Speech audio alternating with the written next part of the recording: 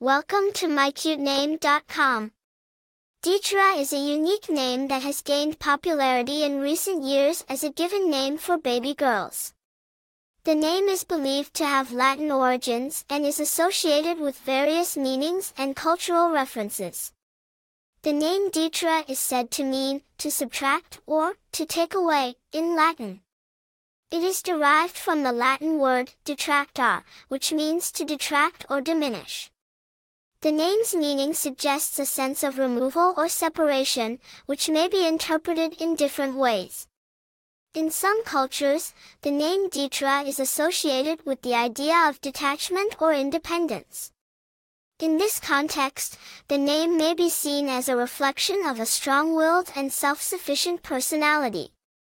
In other cultures, the name may be linked to the idea of loss or mourning.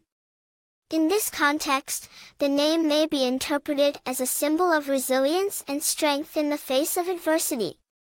The name Detra has also been used in popular culture, particularly in the entertainment industry.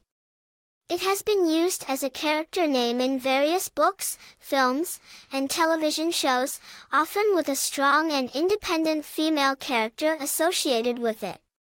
For more interesting information, visit mycutename.com.